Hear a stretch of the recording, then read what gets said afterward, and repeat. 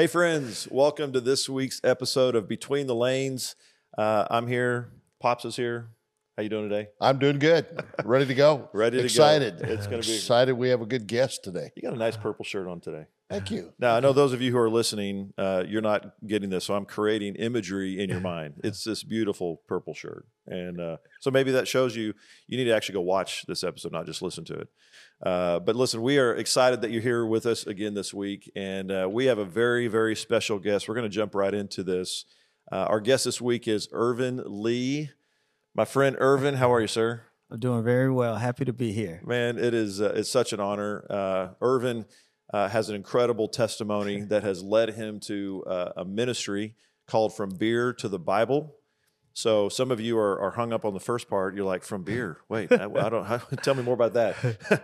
Some of you are like, yes, tell me all about the Bible. We're going to go from beer to the Bible with Ervin, and so that's a ministry that he has to help people. I'm going to let you talk more about that. But Ervin is an author of 3 books, runs this ministry, has been in corporate America, been in the marketplace as a business owner, and just in general, a really good guy. A really good guy. Can you vouch for him even more? Who we love dearly. We love dearly. So, our goal today, here's this week's episode, is about how to help leaders not fail. Yeah. Okay, so we know that there is pressure on all of us. We know there's a spiritual battle. We know that the enemy is constantly at work against us. Yep. And his purpose is to bring us down. His purpose is to cause us to fail. And so many, many times, and what you do in your ministry is see people on the other side of that failure. Yeah. And the real question is, how do we help people not get to that point of failure that causes them not to have to then end up being in a ministry like yours that's helping them recover from that. So, Ervin, tell us about From Beer to the Bible. Tell us about what all that you do, and then we're going to dive into how we can help people today. Okay. I like to start with the name because I can't take credit for it. Early on, I wasn't with the Lord like I am now. I was on a plane, and a lady sat next to me, and you could just tell she had this light about her, that she had her Bible. She didn't speak to me the entire flight. She was actually reading and praying. And I'm doing what I used to do, which was I was into beer at that time. So I'm drinking one beer after another on the flight. So fast forward, we get to the end of the flight. She still has not said one word to me. And she takes my drink napkin and writes. She's writing something. And I'm like, what is she writing? And then she finally speaks, and she gives me the napkin, and she says, hey, you're going to write a book, and you're going to have a ministry called From Beer to the Bible. Wow. And I looked at her, and I'm like, lady, I'm not even with the Lord like that. I don't know how that could ever happen. But I took the napkin. I had this burden to take it, so I did. And the Lord wrote it on my heart. I never forgot it. So fast forward 20 years later. Wow. Overnight, 20 years, here I am with a ministry, and I wrote one book called From Beer to the Bible. My story is about having time, resources, and know God. And that is a recipe to destroy yourself. You talked earlier about how the enemy comes to kill, steal, and destroy. Well, then he partnered me with other guys who had no God, resources, and time. So I picked up habits, and I started drinking, and it started out fun. But then alcohol became my God. I was seeking it day and night, always seeking it. Well, we're to seek God. Yeah. And then I saw it to the point where I lost hope because I just really couldn't see any way out of it. I couldn't see a way out of it. And as you were talking earlier, I realized the other thing the enemy did was he separated me from fellowship and community with men of God. So it was just me, the enemy, and the battlefield of my mind. Yeah. You're not going to win that very often. Yeah. So I end up actually asking the Lord. I was like, I'm finished here. I'm just finished. Can you just give me death? And I remember as quick as I said that, his response was like, get up. No, I don't give death. I give life. Wow. And just that, I could get up. And I went in and told my wife I wanted to go to treatment. And it took her 48 hours to figure out what to do with her drunk husband. I watched her cry, try to do her job, run the business that we had, and then try to figure out a treatment center for me. And I remember saying to myself, I never want another person to go through this. So when I got sober, we started a ministry, From Beer to the Bible. And what we do is we remove the stigma around addiction by being the voice through our podcast and our show. And then we also connect people to the resources that are available to recover. And we believe in not only recovering, but true freedom, which comes in Christ Jesus. Come on. That's beautiful. You know, one of the things when I first sat down to talk with you, Ervin, that stuck out to me is in the midst of all of that, you would look at young men sort of from your background and you'd say, I can help that guy. And you'd pull him into your business to work for you so that you could really speak into his life. That's an amazing commitment that you made even in that. You started in that small way to now the impact that you have with so many people. Well, what I realized was the empathy before education, right? Coming out of corporate America, and when I started the business, I had this image of what the people who would work for me would look like. And that isn't what I was getting. So I remember bemoaning to the Lord and said, hey, why did you give me these people? And the Lord said, I gave you. I was like, whoa. So then I looked at my guys and I said, wow, most of my guys are 21 to 35 and they didn't have a father and they're being raised by their mothers and their grandmothers. Well, y'all know my background. That's me. So I turned it around. I said, what would I want? And I remember I just wanted hope. And I wanted somebody to teach me, hey, this is what being a man is about. This is how you serve the Lord. This is how you be married. So I started, instead of barking out orders, I would start with the empathy. How are you today? How are things going at home? And the funny thing was productivity went up when I gave them the empathy before any education or. That's so good. Yeah. And we oftentimes, I think as leaders, we forget that. The people that work for us, actually, they're doing work for the Lord. We all are. They're people. They have problems, trials, and tribulations. And many times we're talking 5 to 10 minutes. Just, hey, Todd, how are you doing? No, really, how are you doing? And I would encourage leaders, and this is a thing I had to learn, be transparent. Like, what I love about the recovery community, we don't go good with each other. How are you today? Good. No, we go, hey, man, I'm a little depressed today. Hey, I'm thinking about drinking today. Hey, you might want to counsel me today because I'm not feeling that great. Those are the responses that we give and get to each other. So I just encourage, I can't help you if I don't know you're hurting. So I want to go back to you're on this plane and this lady gives you this napkin. And 20 years later, boom, the ministry's there. But in between that moment and the final result of it, did the Lord bring that back to your remembrance? Did you tuck it away? So but second, you weren't unaware of God at that time. And I think that's part of the thing to draw out here is it can feel like someone who's got this testimony and goes from, I'm far away from God, and then suddenly I have this moment and now God's present in my life. There are people, and the majority of people probably watching might even be or listening, who are people who I'm walking with the Lord, or I have an awareness of the Lord, and I have this struggle. So go back 20 years. Who was Ervin then? You're talking about the beer, but what was your awareness? Who were you at that time that actually can help people maybe see themselves today in who you were back then? The Lord always had a calling on my life. I grew up in church, small Baptist church. My great-grandmother pretty much reared and raised me. So I was in church about 3 to 4 times a week, and we were Southern Black Baptists, 3-hour services, and then come back in the afternoon on Sunday, then Bible study. So man, when I turned 18, I just felt like I was over churched. So I was like, Lord, it's been good. I'm out. And I proceeded to try to leave him. But I tell parents, take your children to church, teach them the Bible, because within that, I always heard him. He was always calling me. And I could not understand. Every year I had this burden. I would hear him, I have something for you to do. And I knew I was living wrong, but I didn't want to change. I would say, Lord, next year I'm going to give my life to you. And I just didn't want to do it, man.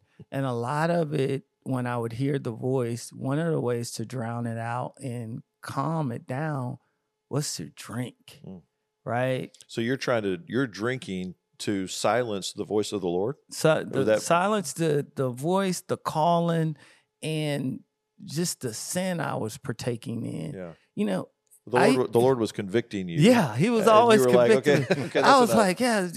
And the funny thing was, I would be in these situations, these clubs, these bars, and chasing women. I would always be standing there looking around at everybody else, and it felt like they were having more fun than me. And I would say to myself, like, why can't I just truly enjoy these moments of sin? Because I wanted to, but I knew I shouldn't be in those places. I knew I shouldn't be in those places. And the lesson of my life is this: God can speak through sin. God can speak through sin. I was heavily in sin and womanizing when I found my wife. And about the second or third time I saw Lorraine, I remember I was quiet and the Lord says, "This is your wife." I'm not walking with the Lord. I'm not praying. I'm not reading the Bible, but the voice says, "This is your wife." And I did what we always do. I was like Moses, no, I got somebody. This can't be. You don't know. And he said it twice. And I said, I'm going to trust that. I'm going to trust that. And God was right. Wow. He knew I needed Lorraine because the other young lady would not have stayed with me through the storm that was to come. Yeah. So did your business come first, or did the addiction come first and the business come out of the addiction? Well, I spent most of my career in alcohol and liquor business. I'll say it that way. And it did not. I started to notice when I was in corporate America that, man, I start to notice the symptoms, right? I'm sweating, and if I don't have a drink, I'm irritable. And I knew probably about 2 years before I fell hard into alcoholism that something was amiss, right? But I'm so stressed and I just can't figure it out. So I get a new job, and man, I'm super stressed in this job. It's high pressure. And I notice I'm in the alcohol industry and I'm drinking, and I just can't perform anymore because the drinking is taking over. So I get asked to leave. And at that point, I'm going, what am I going to do? So my business broker at the time said, hey, you already have all this experience. Why don't you just buy a liquor store? Well, that's probably not a good idea for a guy who's already struggling with alcohol. Yeah. So I get into business, and it's going good for about a year and a half. I'm rolling. It's profitable. Prosperity comes. And at that point, man, that's when I got a little bit more than I've ever had. Prosperity promotes pride. I got prideful.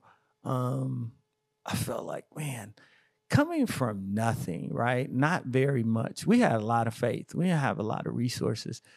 You're always thinking that when I get this money and when I get this house and when I get this car, man, that's it. I'll be whole. Well, I had all that stuff. And I woke up one day, and I'll never forget, I just was like, what is missing? Why am I not happy? This is what the world said you should have. I live where I'm supposed to live. I own this business. What is the problem? And I just was void, man. I was so empty because I felt like, no, this is what y'all told me. Yeah. And so then I just started doing stuff. I just fell and start going places I shouldn't go. And it just, at a point, my wife knows I'm just forthright. So at a point, I just decided to just, hey, maybe I shouldn't go home anymore. Maybe that'll make me happy. Hey, maybe I should move out of the house. That'll make me happy. And I'll just party. And I'll never forget when I had moved out of the house. I'm staying at a hotel. They say, hey, your wife's here. I said, what? My wife's here. And I'm thinking, oh, she's got those divorce papers. And my wife sits me down. And by that time, I'm drinking all day, every day. And she says, I want you to come home. I want you to come home. And even though I was in the midst of my sin, for some reason, I went home. Wow. It didn't change the behavior. It didn't change the drinking until I just had that moment I told you guys about. So I tell leaders, man, when you get prosperity, double down on all your spiritual disciplines. Keep men around you who will hold you accountable. And it's the Lord that gives you the ability to create wealth to be successful. I forgot all that. I'll tell you the turning point when I got lost. Even though I wasn't with the Lord, I'm going to back up about 6 or 7 years before I fell into deep addiction.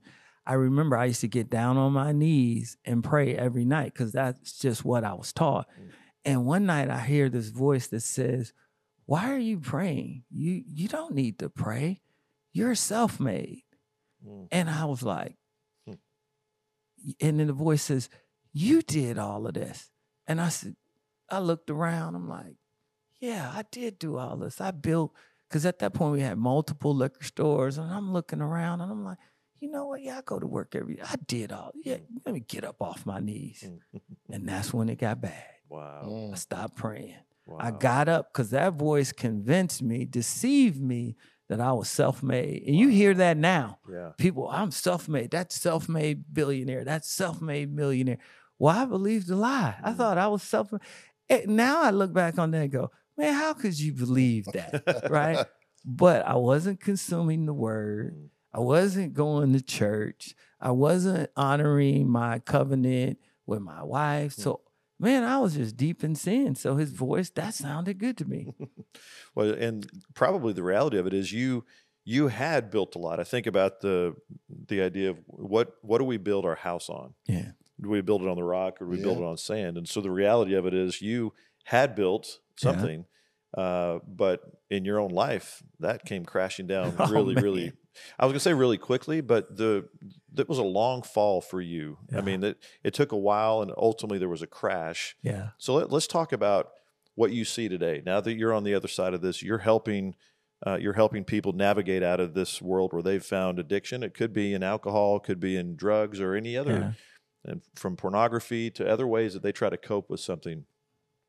In your own life and what you see in people, where did the fall begin? I'm listening to your story, and I'm going, for you, we know a little bit. You're on a plane, you get a word from a lady, but it began before that. Yeah. But along the way, God was knocking. Yeah. And I think about, today there's people that God is knocking at the door of your heart, and He wants in. Yeah. And the question is, are we going to let Him in? Yeah. Or are we going to listen to that knock and try to silence it? Yeah. And perhaps listen to another voice, which was a voice you listened to at that moment. Yeah. Whenever you said, I don't know that, I am self-made. Yeah. I did do this on my own.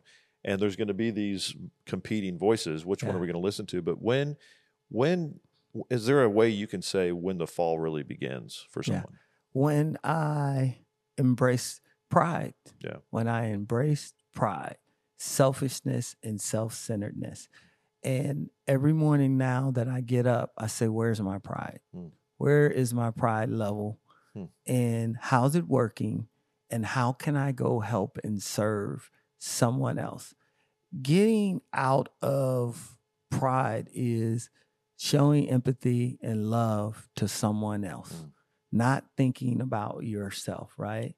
And I have to check my pride. I'm checking it all throughout the day.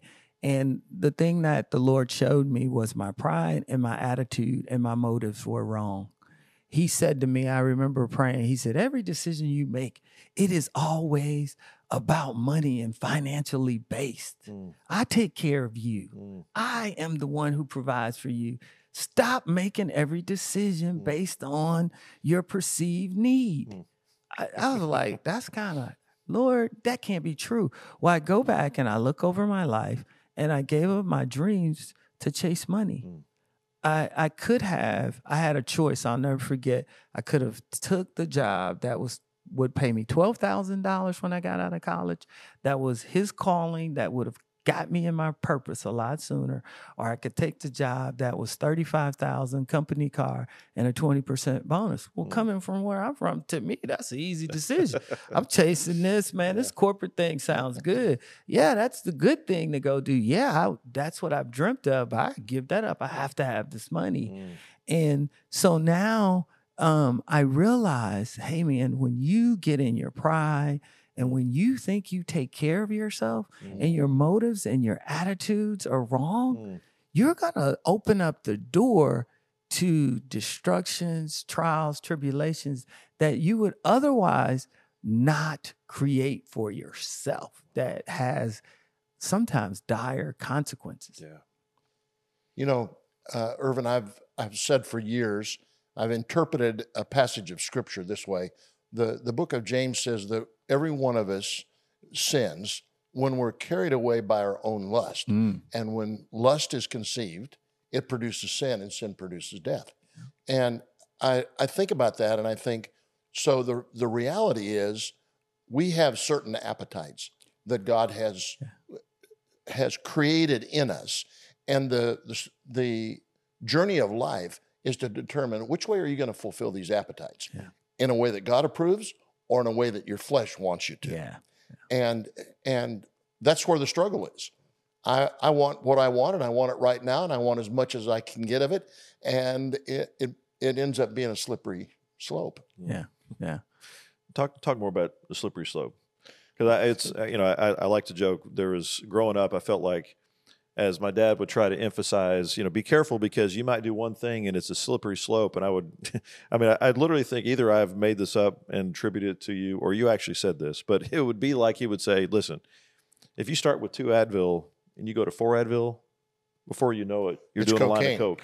So it's a slippery slope. That's true. So careful with your Advil. So talk about slippery slope to you. Yeah, that's what it means to me is the decisions that we make, they start little. We think this is no big deal. I'm sure that's the way it felt to you is this is just one drink and it's no big deal. And okay, I'm going to have a couple today because, it's a bad day. I'll feel better after I have a couple of drinks. And all of a sudden, before you know it, the slippery slope is taking you into full-blown addiction. It's like, wait, how did I get here? And no one is immune from that. If we don't manage the desires that we have, if we just fulfill them in any way that we want, it'll take us to the worst place that we can be. And I think being keenly aware of what those lusts are. So now I'm keenly aware. There's 3 that I have, right? And I call them the 3 W's. And every day I get up, I pray over them, and I'm always aware. I'm sober and alert, right? I believe I'm healed from alcoholism, right? It's the other 2 that I worry about, but I treat them like I treat alcoholism. Just don't take the first one today. For 24 hours, just don't take the first one. And I'm always sober and alert to those. And then I studied my family history, and I looked at all the men in my family. I went back generations, and the 3 that I struggle with are the 3 that cause them to be derailed and downfall. So the enemy's been very consistent in the way he attacks the men in my family. So now we make the younger guys aware, hey, perhaps you refrain from alcohol. Remember that what happened for generations with us, right? And we're keenly aware. So I would tell people, it's that transparency again. Be honest with yourself. Are you comfortable to share what your 3 Yeah, I will. Lorraine, I know you know this. Wine, women, and wealth. So the 3 W's. Yep. So I'm always, any decisions around those 3, I'm super sensitive about, okay, what's my motive behind what I'm doing? Is it money driven, right? And I'm happy to say that for 8 years in my marriage, I've been faithful now, right? I've been married longer than that, right?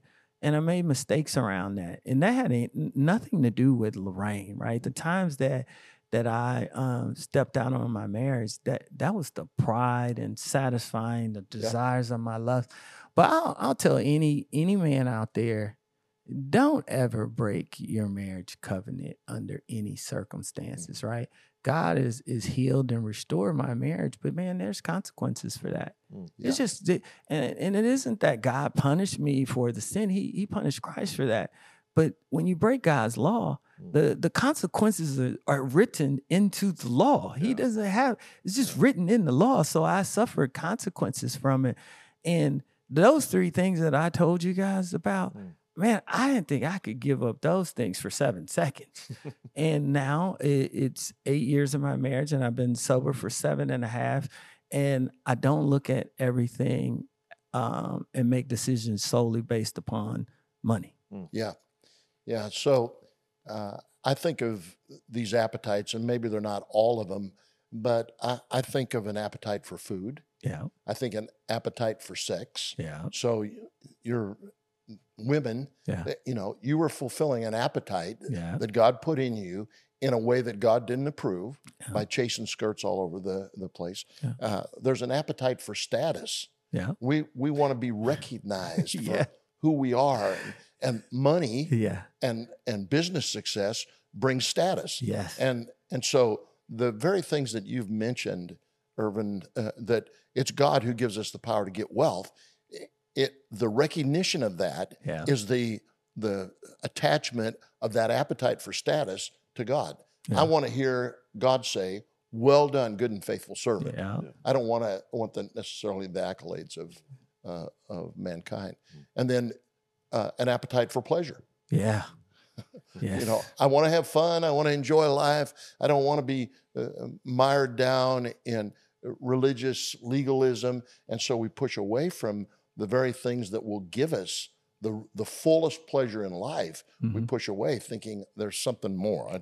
You got to pursue that. Yeah. I remember the Lord just would let me sit in Genesis and the story from the beginning, right? And I was like, why are you having me Adam and Eve and sitting in Genesis 3? And what he really was trying to get me to realize was he wasn't holding out anything on me, right? Like there was something else, and that I love you. You don't have to perform. And for me, part of not having a father in the house was I just related to God like my earthly father, right? My earthly father was a disciplinarian. I love him. He was my coach, and I just felt like I had to perform and I could never please him. So I looked at God that way. In the last 2 years, God has just been really saying to me, hey, I am love. Love me and love others. And he's put me in situations where things that I'm challenged by, and I look at him and I said, well, what do you want me to do in this situation? Right? That's my prayer. He says, I want you to love on them. Just get out of yourself and love on them. I'm love. And I think in our world, we talk a lot about God, but we forget that God is love. And there's 2 things he says, hey, love me, and love others. Yeah. And that's been my focus since I recovered is, man, I'm just going to love on you. And out of that has come this deep inner healing for me. It's amazing. I'm like, I do anything. I just go love on you people, Lord. But, and I want to say this to both of you. And I don't know if you knew this. So when I lost the business and everything, I didn't really have much to do. And I remember saying and praying, the Lord says, I want you to go give away your talents for free. Well, a guy who loved money like I did, that's like, no. Right. So that was my initial response. And I said, Lord, I don't even know how you go about doing that. Well, fast forward, you and I, we connect. Yep. You and I, we connect.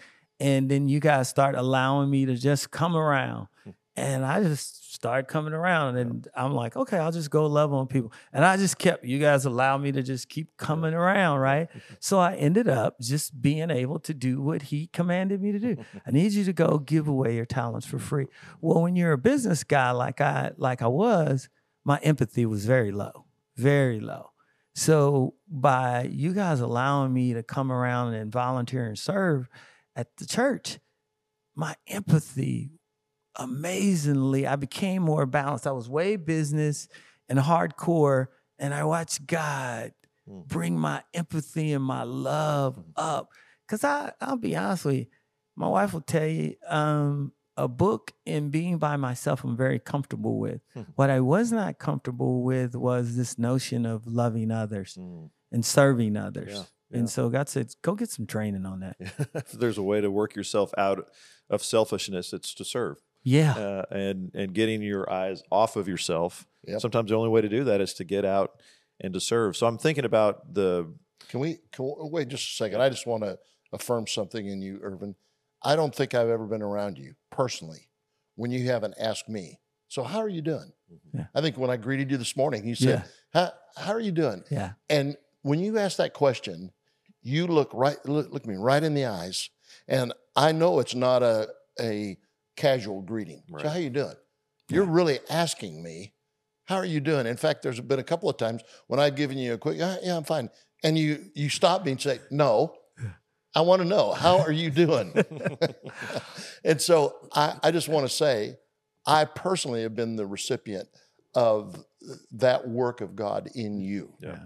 And thank you. And for someone who says your testimony is, I lacked a lot of empathy, you today are one of the most empathetic men that I know to that testimony. And seeing you at work in the lives of people, and I think about from beginning with that note from a lady who was hearing from the Lord for you, you are now walking that out. Your whole purpose in life is to see what God is doing in someone's life, and you're speaking into it. And so you're listening to the voice of the Lord. And people who are tuning in to the podcast today, God may be using you in the life of someone today. You may be sitting next to someone in a plane, and God says, hey, I just want you to say this. I want you to write this note. It could be speaking a 20-year destiny down the road. It could be helping them right now in this moment in their life, in that very instant. And so being attuned to what the Holy Spirit is saying. And so that's what you are doing today in your ministry. And I imagine there's several tiers of people. There's someone who you might notice is at the very beginning of that slippery slope. Mm-hmm. Then there's someone who finds themselves, they're down the way a little bit. And then you have someone who's full blown, hey, they're in addiction recovery and so forth. What are you seeing as common traps? You've talked about pride. Are there others? And what do you say to people who find themselves at those places and might be going, I feel helpless. Yeah. I don't know what to do now. The first thing that I see that is stripped away is discipline, self-discipline, self-care. Yeah. I lost all my disciplines. Before I fell into full-blown addiction, I was stripped of all the working out, the praying, all the disciplines of my rhythm of living were lost. Wow. And as you watch that, I'll never forget, it was Miles Davis, a great jazz musician.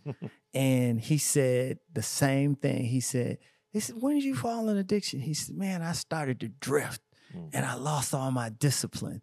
And if you listen to people who fall into addiction and sin, it strips away your disciplines, right? You stop praying, you stop reading, you stop the things that got you to where you were, right? Yep. Yeah. You strip that discipline away. And when you're undisciplined, you are opening the door to your lusts, your desires, and then you're going to fulfill them. Yep. So I'm very disciplined about the way I live my life.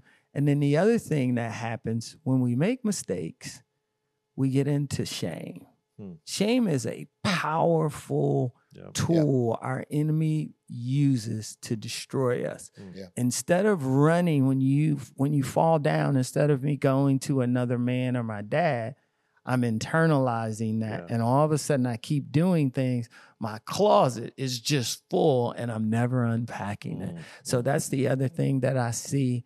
And then the biggest thing I see with leaders and in men, and as we fall into these things, is the inability to process and anticipate problems.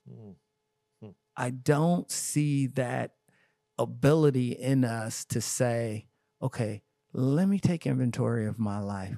What problems, challenges, and trials are coming. Because it says when. That means they're coming, right? And then the other thing I would say is when the mess occurs, when the addiction occurs, leaning in, right? The hardest thing for me to do was when I lost that business, and that first day after, getting up, taking that first step, I still remember it. I still can't even believe I had the energy, the courage, because, man, everything, I remember saying, man, this is the language. Everything you built, you just lost. And I was like, oh, man. Yeah. But I was able to get up, get in the truck, and start trying to address the mess that it was, right? Yeah. And the enemy's always gonna say, what are people gonna think? Yeah. We have to get out of, and that's the other thing I see. We gotta stop people pleasing. Yeah. You know, stuff happens to everybody. Yeah. It just does, right? It just does. Look, I'm not happy about the things that I did when I was in my active addiction, when I was in my active sin. I'm not happy about those things, but I will tell you about those things. So Todd, Tom, hey, don't do that. I tried that. I got the scars. Yeah. I got the scars to show you. So I go and I talk and share that with young men because they say, I think this will work. No, buddy. Right. I said to God not too long ago, I said, hey, I would have rather been one of those guys who read your word, stayed the course, and I'm just speaking to people from what the book says. I'm one of those people. I get to speak to people because I have lived painful experience filled with consequences, but yet I got to see the goodness and the glory of the Lord in the land of the living. You know, one thing about your story, Ervin, that I think maybe has application to a lot of people that could be watching this podcast. When God began to speak to you, even the beginning, through that lady on the plane, the voice wasn't, now you got to clean yourself up before I'm even going to look at you. No. You're in such terrible shape. God accepted you where you were, began speaking to you, and there were years where God was working in your life while you were still a business owner of liquor stores. You know, feeding your own addiction, but God leading you out of that. Yeah. And I remember a conversation that you and I had, and I remember thinking, okay, Ervin, as long as God is working with you and you're impacting people in your liquor store, just follow God. Yeah. But there may be a day when God asks you to give that up. Yeah. And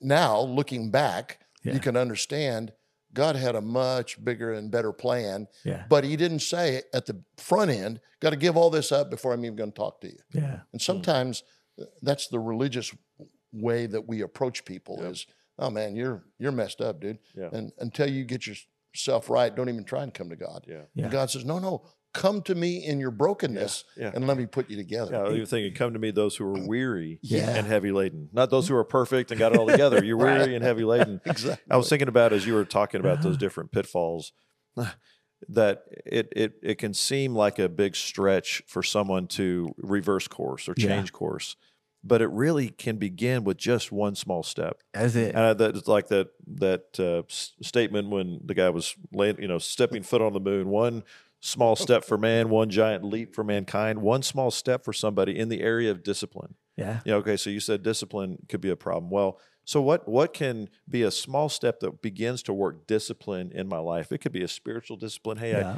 I spent 5 minutes praying this morning. Yeah. Or it could be just a physical discipline. I got up and I made my bed, like an act of discipline. Mm-hmm. One small step could change your life. I'm thinking about the idea of shame. Yeah. And shame, we begin to internalize shame. We've made some bad choice and a bad decision, and suddenly we're overwhelmed by shame. Well, one small step says, hey, don't get isolated. Yeah. If shame drives you to isolation, then a way to step out of shame is to talk to somebody. Yeah. It's one small step to go, can I tell you something? And that can feel so terrifying. It can be so vulnerable to go to someone and admit a struggle, but that one small step could be a giant leap for recovery. Yeah. The most powerful thing that I learned, if I went over my life, I backed it up, and where purpose is not known, addictions, problems, creation of consequences is going to occur. Purpose is not known. And I was like, did I ever know? No, I never knew what my purpose was. Mm-hmm. And here's the other thing. I never asked God what it was, right? So I allowed myself, my lustful desires, the enemy and the world to create what my purpose was. That wasn't my purpose. For me, I used to think it was to be a business owner, to get a lot of money and be comfortable. And then the guy who discipled me, I'll never forget this. He sat me down in a chair and he said, do you think that God created you to get out here where you live and be comfortable and go on vacations? God didn't create you for that. You need to get up off your butt and go help somebody. He created you to go help the next young man who has your background and all. And I'm sitting there going, I think I want to fight you. But I'm crying, though. He connected with my soul, and I'm going, yeah, do I really want to be going on great vacations and all that? I thought that's what my purpose was the Lord was blessing me so that I could be comfortable. No, actually, the Lord was allowing me to realize that I make the mistake that I watch people make all the time, especially leaders and business owners. I confuse the source and the resource. All right? And Tom knows, I said, when God said it's time to give that business up, this was my comment. I said, whoa. That's the source of how we support the ministry, how I support my family. Listen to what I'm saying. And God says, you've got that wrong. I'm the source. I allowed you to have those resources. You need to depend on me and recognize that I'm the source of everything in your life. That's awesome. That was a tough lesson to learn. Tom, my wife, and my dad all told me on the same day that it was time to get out the liquor business. And the hardest thing to accept as a leader or a business person is the changing of the seasons. My season was changing, and I stayed too long. The Lord had it lined up. I could have sold it and all. And Tom, no, I'm struggling. I'm battling because I wanted to know the how. The how is not my business. I ask God all the time. God called me. And after I said, okay, business blows up, I'm laying it down. I'm finally going to obey you. I'm going to go full-time ministry. I have one question. How's this going to work? And he gives me the same answer every time. So stop asking how. He said, I'll be with you. Yeah. That's enough. That's all you need. That's enough. You know, I was thinking about that and even related to your other point when you're working through the different pitfalls, and that is being able to anticipate a problem coming your way. And so there's one side of it when you're in a problem and you're in trouble, being able to anticipate, hey, if I do this action, it might lead to this. And you know, the enemy is so strategic, and sometimes we just aren't. We don't put a thought that, hey, if I do this one thing, it could lead to this. It's a slippery slope. This one drink or this one watch. Something I look at, it could lead to this, so I just prevent that. So anticipation and going, you know what, I don't actually need to know where all this might slip. I just know if it slips a little bit, I don't even want that. And then, so that's that side of anticipation. The other side of what you're saying of going, Lord, I don't know how to anticipate what you might do, but I can take one step of obedience. Yeah. And I don't have to anticipate in that way all that you're going to do. I just need to obey what you're saying to do next. That's it. Self-disclosure in this is also a big deal. You've mentioned it already, but I think of a story that I heard Jack Hayford tell, Pastor Jack, previous generation spiritual leader and impactor. And he said he came into his church office one day and gave a hug to the secretary. And it was a warm, friendly hug. He goes into his office and he thought, that felt really good. I think I want another one. And so he said, so I turned around, walked into my associate's office and said, I want you to know, I just came in, gave this lady a hug, and I wanted another one. I wanted you to be aware.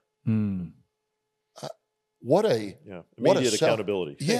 What a self-disclosure that helps surround you with the encouragement to do the right thing. That's so impactful. And if I talk about my leadership style now, right, it's I love even when I don't want to. So it sounds like a simple statement, but let me unpack it. There are people, situations, and organizations that I don't want to love. But God called us to love him and love others. So I step out and I try to love, even though I'm human. There are just days and times I don't feel like loving anybody today. So I just lead from I'm going to love even when I don't want to. I think the encouragement that I take from what you're saying, listening to your story, and kind of one of your last points was, we have people who are tuning in today who can really learn from mistakes you made and what got you into a deep pit, and learn from somebody else. Don't make the mistake on your own. Just go ahead and pick up from someone else's experience. I know we're getting ready to close this podcast, but Ervin, I would say if somebody's watching today and they think, I know I need to change some things in my life. I don't know where to go. I don't know who to contact. Is there a resource that can they contact you or your ministry? And, tell them how they can get help. You can find us at FromBeerToTheBible.com. That's FromBeerToTheBible.com. And reach out, send us an email. We will help you, right? And I tell people we deal primarily with drug and alcohol addiction, but we love people. And our number's on there. And then I tell people this is how serious we are. You can reach us at 303-641-5193. That's my personal cell. Wow. That's how bad we want to help you. Text me. I'll call you right back, and we will connect you to the help that you need. And if you really find yourself struggling today, the first step is humility. Humble yourself and reach out and say, I need help. So good. Awesome. From beertothebible.com, from Beer to the Bible on social media, from Beer to the Bible podcast, YouTube channel, all the different ways. We just encourage you to, if you're at any place in this journey, maybe it's even you took one step and that slippery slope could begin, and you just want to go, hey, I need to back up for a second. Don't find yourself all the way down the slope. Back up for a second. Let Ervin or let somebody be able to help you. Ervin, you are a blessing. You've been a blessing to us personally. You've been a blessing to the church, the Big C Church, and many, many people have been helped by what you do. Well, I wanted to say to you guys, right, in the form of you never know where your help's going to come from. Man, I had no idea the impact that you two would have on my life. And I know we would talk, but really and truly what I learned by watching you guys, right? I remember meeting you first, then I met your dad, and I said, "Ooh, I got double trouble here." And I just watched how you guys treated people. I watched how you did your business. I watched how you honored your wives and your families, and your drive and your commitment and your application of the Word of God on your lives. So as much as I learned from talking to you, I actually was always watching you.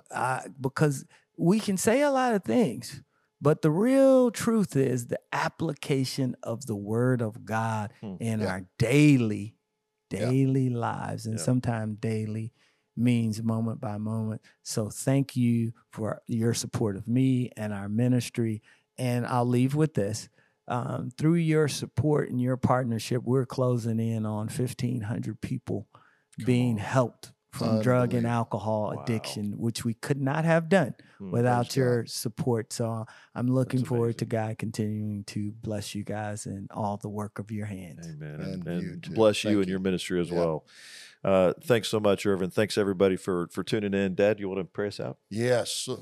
Lord, we thank you for our friend, Ervin Lee. We thank you, Lord, for the redeeming story of his life and ministry. And I pray today that what we've shared, that you would personalize to make impact on leaders who are struggling with status or identity or wealth or significance in their life.